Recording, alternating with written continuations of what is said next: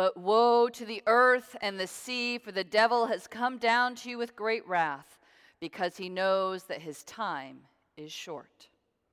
I speak to you in the name of the Father, and of the Son, and of the Holy Spirit. Amen.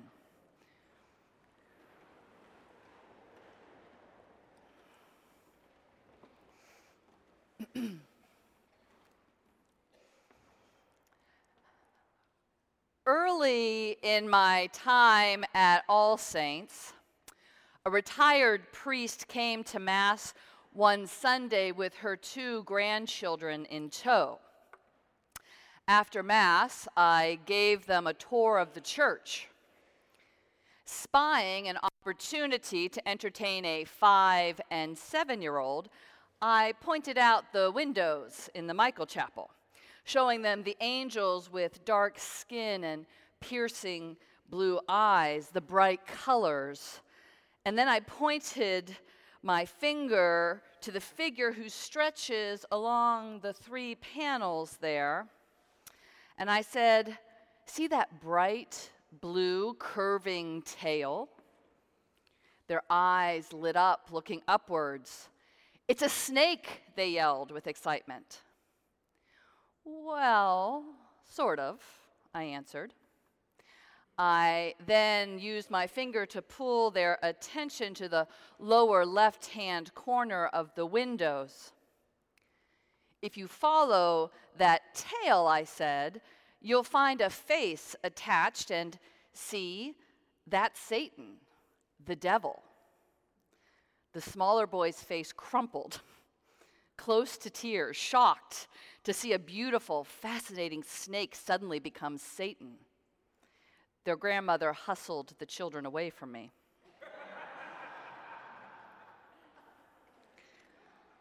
Clearly, I need to work on my patter with visiting children.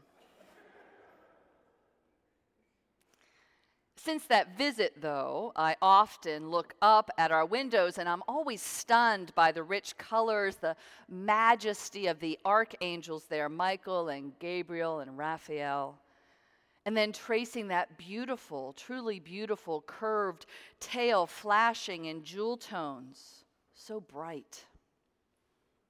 And then I too am always startled when I get to the face of Satan. It's awful. The artist has somehow managed to capture in his expression fear and anger, frustration and cunning twisting his face. The head and face conveys something both worm-like and, well, human. Of the 4 figures in the top windows, only one looks human. The others are regal. Their faces and their physiques are recognizable, but clearly otherworldly, not us. This makes sense when you think about the war in heaven, when Michael and his angels fought against the dragon, the ancient serpent, the devil, Satan, and forced him and his angels down to earth. Archangel Michael's name means, "Who is like God?" A rhetorical question. But it is the question Michael asked of Satan and his minions, who dared try take the place of God, and for that were thrust from heaven. In that worm-like, human-faced Satan in our windows, we see the perversity of anyone, any being, thinking they are like God. And then, in the windows below, we see the consequences of a world plagued by those spirits who would try to convince us all to think we are like God, as important as God, in control like God. We see there how that notion spins out of control as we harm ourselves and harm others in our hubris.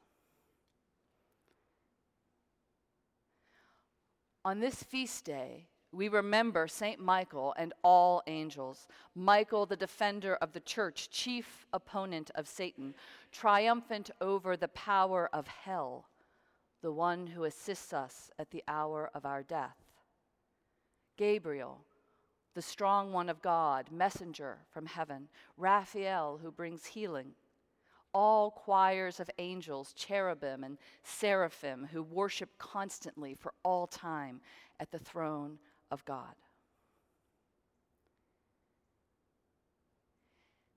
And we see the contrast between us and those heavenly beings who ask over and over, who is like God? That question asked of Satan in the war in heaven is asked here on earth over and over again, as throughout history we have been awash with ways in which we try to be like God. Violence with wars to control other peoples and lands. Unhinged kings and popes and presidents who think they can control everything.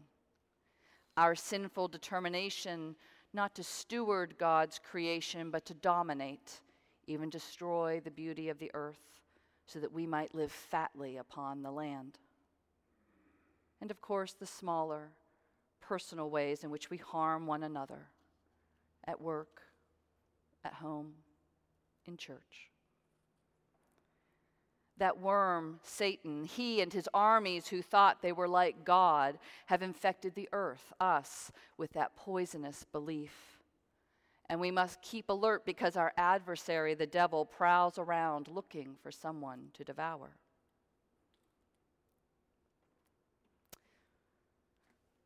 Now, I realize that talk of spiritual warfare, of needing the help of angels, of the danger of Satan, well, that sounds maybe a little ridiculous to our postmodern ears. What does an ancient myth, the metaphor of a war in heaven, St. Michael, angels and archangels, what does all of that have to do with us? We who have split the atom, we who treat cancer, we who fly around the world and can bomb faraway enemies with drones. Surely, we've abolished the hoo-ha of devils and angels.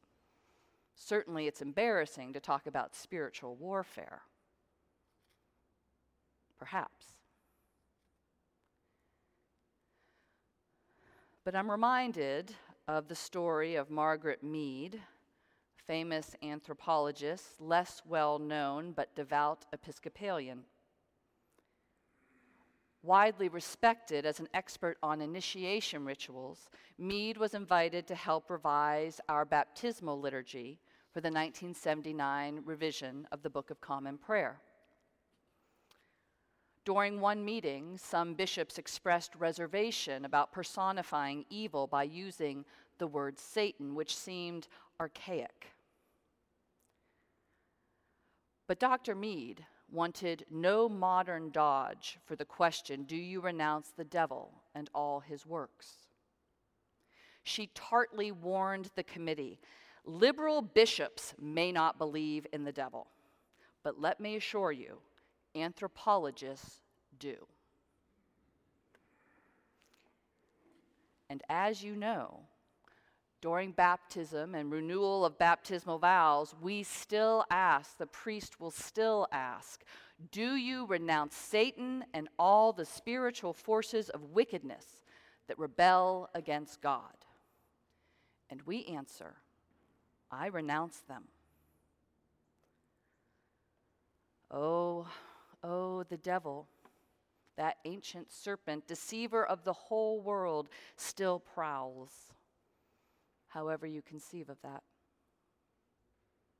We appear still to be powerless against the evils who would seduce us to think that we humans, are the measure of all things, to dismiss the thought that there is anything, anyone more important than we are. Yet somehow niggling in the back of our minds, stirring in our souls, reminded by days like this one, windows like these, whispers from literature like Hamlet, who reminds his friend, there are more things in heaven and earth, Horatio, than are dreamt of in your philosophies. We realize, we hope, we pray that it's not down to us to make it all happen. We pray that we are not the measure of all things, that there is something more to look toward, something more to rely upon on heaven and earth than our own sorry, worried, frustrated, fearful, angry, and cunning reflections. St. Michael and all angels assures us that there are things seen and unseen, known and unknown, at work in this world and the next, that despite the ongoing warfare in this world, the prowling devil, stalking evil and idolatry of the self and of the human, the war in heaven has been won. The gates of hell, the gates of death will not prevail. For against the powers of Satan and evil, against all that would suggest that we are like God, no longer need God, that this is all there is, this hard scrabble life, this dog-eat-dog world. Today we are assured all of that has no power against the blood of the Lamb, the one who's sinless, innocent, died for us, whose warfare is waged with sacrifice, whose victory is secured through peace, who saves us from Satan and ourselves. In the name of the Father, the Son, and the Holy Spirit. Amen.